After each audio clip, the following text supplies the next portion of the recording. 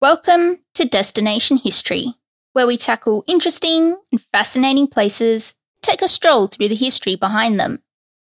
Our destination today sees us in a pretty inhospitable part of the world, where many have seen the last of their days.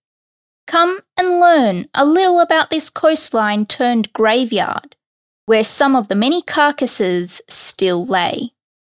Join me as we take a look at today's destination, Namibia's Skeleton Coast. Before we get stuck into the mysteries of the Skeleton Coast, I've got a podcast recommendation for you. The Australian Histories podcast aims to take a fresh look at some of the brilliant stories from Australia's past, introducing some humour, interest, and perhaps even a new perspective from those in your high school history textbooks. The content in the Australian Histories podcast is presented as a series of themed stories rather than a chronological history. So find a topic that takes your fancy and have a listen. So if you love Australian history and want to learn more, check out Jenny and her soothing tones over at Australian Histories podcast. That's Histories. Histories, not history. So don't go making that mistake. Actually, you know what? Just click on the link in the show notes and you really can't go wrong. Namibia's northern coastline has the perfect name in Skeleton Coast, mainly because if you're paying attention, you'll be able to see the bones from washed up whales and seals, not to mention a shipwreck or two. The Skeleton Coast itself stretches about 500 kilometres between Swakopmund, an old German colonial town, and the border with Angola. It's pretty much wholly uninhabited and extremely subject to the elements. The deserts in Namibia, including the Skeleton Coast, are so wild that the local Bushmen nicknamed the place the land God made in anger. That definitely gives you a good sense as to the harshness of the place and climate, especially if those living there think the land is inhospitable. All the way back in 1944, a bloke that went by the name of John Henry Marsh wrote a book called Skeleton Coast. And it's in this book that he claims the Skeleton Coast got its name from mariners. He also goes on to talk about the coastline itself.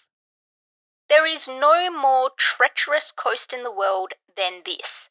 Not only has it never been completely charted, but such charts as have been drawn by observation from sea are unreliable.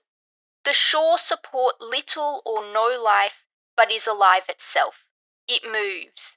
Day by day, month by month, it is moving westward, further and further out to sea. And Marsh is not wrong. Because of the Benguela currents, the sand dunes are continuously shifting and moving around. The eternal inhabitants of the Skeleton Coast are frequently swallowed up only to then re-emerge further inland, giving the creepy impression of the ghostly remains of ships slowly sailing across the desert, thanks to the beach line extending into the sea. It certainly would be unnerving to see the hollowed-out skeleton of a ship as you're wandering around in the middle of the desert. Along the Skeleton Coast, there are around 500 remains of wrecked ships that lie scattered among the sand. And not all of them are the old wooden ships that wrecked hundreds of years ago. There's quite a few modern ships with steel hulls, so quite a selection of wrecks. The exact number of ships that have been wrecked along the Skeleton Coast isn't exactly known, but 500 sounds about right, especially since you can see a wreck peeking out from the sand every couple of kilometres. With wrecks ranging from ocean liners to trawlers, it really does show the strength of the currents and wind. And with the area known as the largest ship cemetery in the world, it's no wonder. Once a ship comes across the strong current and a thick fog, then more often than not, they find themselves shipwrecked. But unfortunately, that wasn't the worst of it. While you might think that crawling out of the water after experiencing a shipwreck and being on dry land would mean that you're back on safe ground, it was not so if you found yourself on the Skeleton Coast. Due to the remoteness of the whole landscape, you pretty much jumped out of the frying pan and straight into the fire. There's no food or water in a desert that is largely uncharted. Not to mention the continual threat of hungry animals like hyenas, jackals, and the odd lion or two. Here's Freed, who during his 6 years as park ranger took the time to photograph and document 112 wrecks along the coast. Some of the wrecks are found behind dunes, far onshore from the sea. Even if you survive the wreck, you are probably doomed. You struggle ashore, overjoyed that you've been saved, and then realise that you landed in a desert and probably should have gone down with the ship. Good grief, what a situation to find yourself in! The Swedish explorer Charles John Anderson thought it wouldn't have been the best place to be based on his description of the Skeleton Coast in 1859. Death would be preferable to banishment to such a country. Well, we know how that guy feels, and maybe a little about the harshness of the place. So we know that there are a whole heap of wrecks that now call the Skeleton Coast home, and probably will for the rest of time. Let's take a look at a really small handful of them. One of the most famous of the wrecks is the Blue Star liner, the MV Dunedin Star, which at the time of its wreckage was a British cargo liner carrying supplies throughout World War II. When it wrecked on the coast, it was carrying munitions, crew, and a couple paying passengers. But it's the rescue of these passengers and crew that gives us quite an interesting story and a couple more wrecks. So, the ship wrecked in 1942 after it hit something and started to take on water. In order to prevent the ship from breaking up among the waves, the captain was able to beach the ship on the shore. No one died, which is a small victory, but all 21 passengers were then subjected to being stranded in what we know to be one of the most inhospitable places on the planet. With limited rations, they were desperate for a rescue, but even that was laden with issues. A couple of ships and military aircraft attempted to come in close to get the passengers out safely, but in the attempt, a tugboat ran aground and those people were added to the number that needed to be rescued. And then, while trying to drop supplies, a Lockheed Ventura bomber crashed. Both the remnants of the tugboat and the warplane can still be seen today, not too far from the Dunedin Star itself. Thankfully, everyone was eventually rescued and probably avoided ships after that. Our next wreckage is known as the Edward Bolen. It's a pretty massive wreck at almost 95 metres, but it sure does make for some nice photos. This one is a little older than the Dunedin Star and was run aground along the coast in 1909. Over the last century, the ship has been swallowed by the moving sands and has been spit out at least 500 metres inland, which makes for an interesting find in the middle of the desert. An even older vessel to have washed up on the Skeleton Coast is from all the way back in 1860. The sad thing about this unknown vessel is that about 70 years ago, 12 skeletons were found within the wreck. Even sadder than that is a slate with the following written: "I am proceeding to a river 60 miles north, and should anyone find this and follow me, God will help them." Naturally, we don't know what happened to the author, but if they perished, their remains will probably never be found. For a wreck that is a little bit more recent, we approach the Pseudorcus, who wrecked on the coast on her maiden voyage about 40 years ago. She's accompanied by a couple of other wrecks in the area. What's interesting about the Pseudorcus is that being a modern ship, there was an extremely sophisticated navigational system that somehow failed. And the wreckage didn't stick around long either. After only a few months, taking a beating from the coast's elements, most of the ship had disintegrated and only the hull survives today. They sure don't make them like they used to. One of the most recent wrecks also happens to be the most intact. The Zayla wrecked in 2008, but it may have been a happy ending for this one, as when it wrecked, it was being towed on its way to being taken apart for scrap. While these and all the other wrecks might not have done all that great of a job as a ship, many of them are having a pretty cracker second life as artificial reefs. Here's Gottfried, a tour guide along the Skeleton Coast, telling us what he thinks of the place. Sometimes I wonder how many ships have met their end here. The wreckage disappears over time, but the ghosts haven't left. These days, if the mood takes you, you can visit the Skeleton Coast in the form of a tourist marvelling at the bones, not only of shipwrecks, but also of long-forgotten whales. If we have a look at the Skeleton Coast in 1971, we'd see it being named as a national park. The park is a fair size at 1.6 million hectares, and the whole area remains pretty much untouched. The park looks to be divided into two parts. There's the southern part, which goes from the Ugab River up to Tora Bay, and is freely accessible to most people. Although, if you want to pass through the gate at Ugabmund or Springbok Water, then you will need a permit.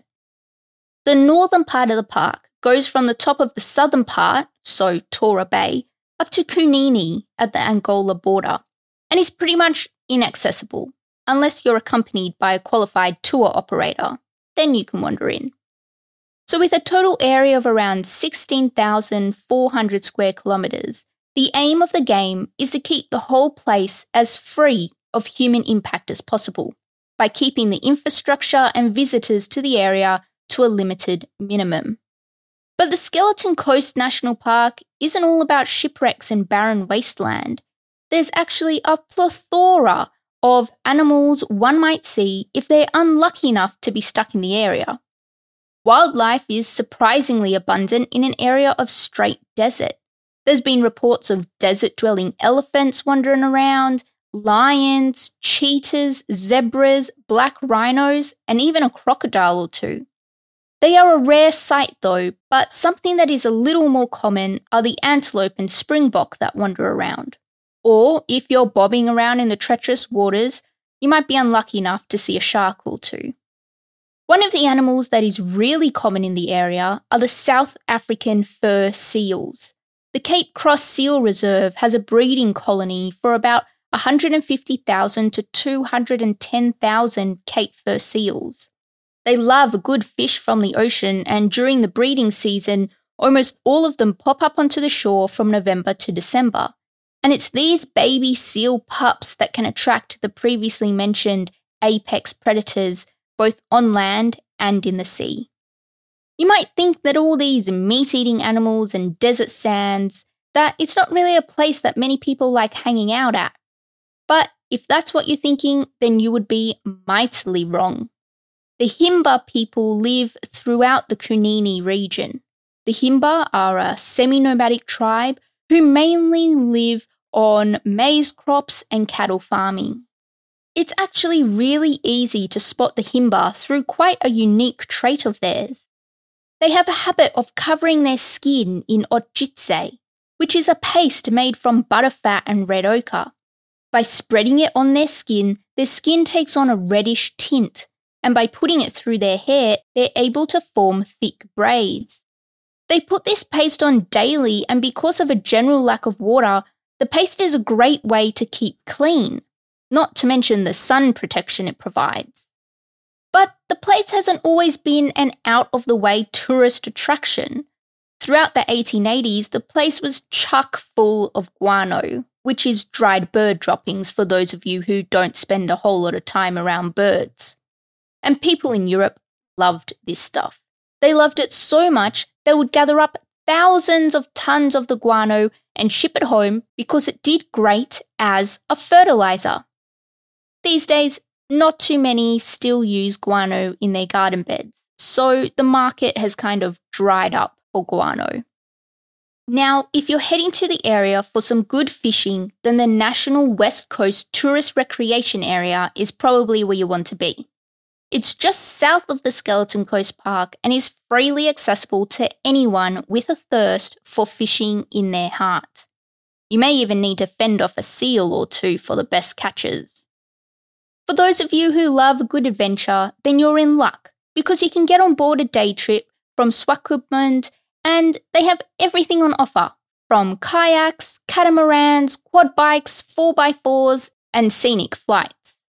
But you kind of want to avoid swimming. Those currents can take the best swimmer out to sea. And if you won't hear it from me, then listen to a local. You don't want to swim out too far. The current will take you 200 kilometres out. But if you're after something a little more laid back but still falling under the umbrella of adventure, then a mobile tented safari might be for you. You'll drive along the shore from Swakopmund to Terrace Bay and then up to the Angola border. But if you want to go all the way up to Kunini River, then you'll need to go through a private outfitter. They have special permission to wander around the park and are able to run their 4x4 safaris in some of the most remote parts of Africa. Here's Greg Welby of Africa Travel Resource telling us about the experience. The drive is arguably the most remote, adventurous and exciting safaris of their type in Africa at the moment. Only a handful of government permits are available to enter this area each year, so chances are you will have an area of around 16,000 square kilometres all to yourselves. Days are filled with an endless stream of remarkable experiences, amazing landscapes, desert and coastal wildlife, historic shipwrecks and abandoned diamond mines, as well as visiting authentic Himba villages further inland. A truly life-punctuating adventure. If you ever need the police while you're out in the middle of the Skeleton Coast, then you're in good hands, because the world's most remote station sits not too far from the wreck of the Suderkus. But it's not just a police station. It also has its own tiny little museum, with remnants of wreckages, things that are often found in wrecked ships, and a whole heap of bones. You can't get away from a good museum at a tourist location, can you? If you love a good read, don't forget to check out our optimized transcripts over on the Destination History publication in Medium. For easy access, check out the link in the show notes. You know the drill. If you want more exciting stuff, check out the website for images and links to more cool things over at destinationhistorypod.com. And if you want to hear about a particular place or building, then send through your suggestion by whatever means possible, and it will get its very own episode here on Destination History. Thanks for listening. Stay safe out there. See you next time.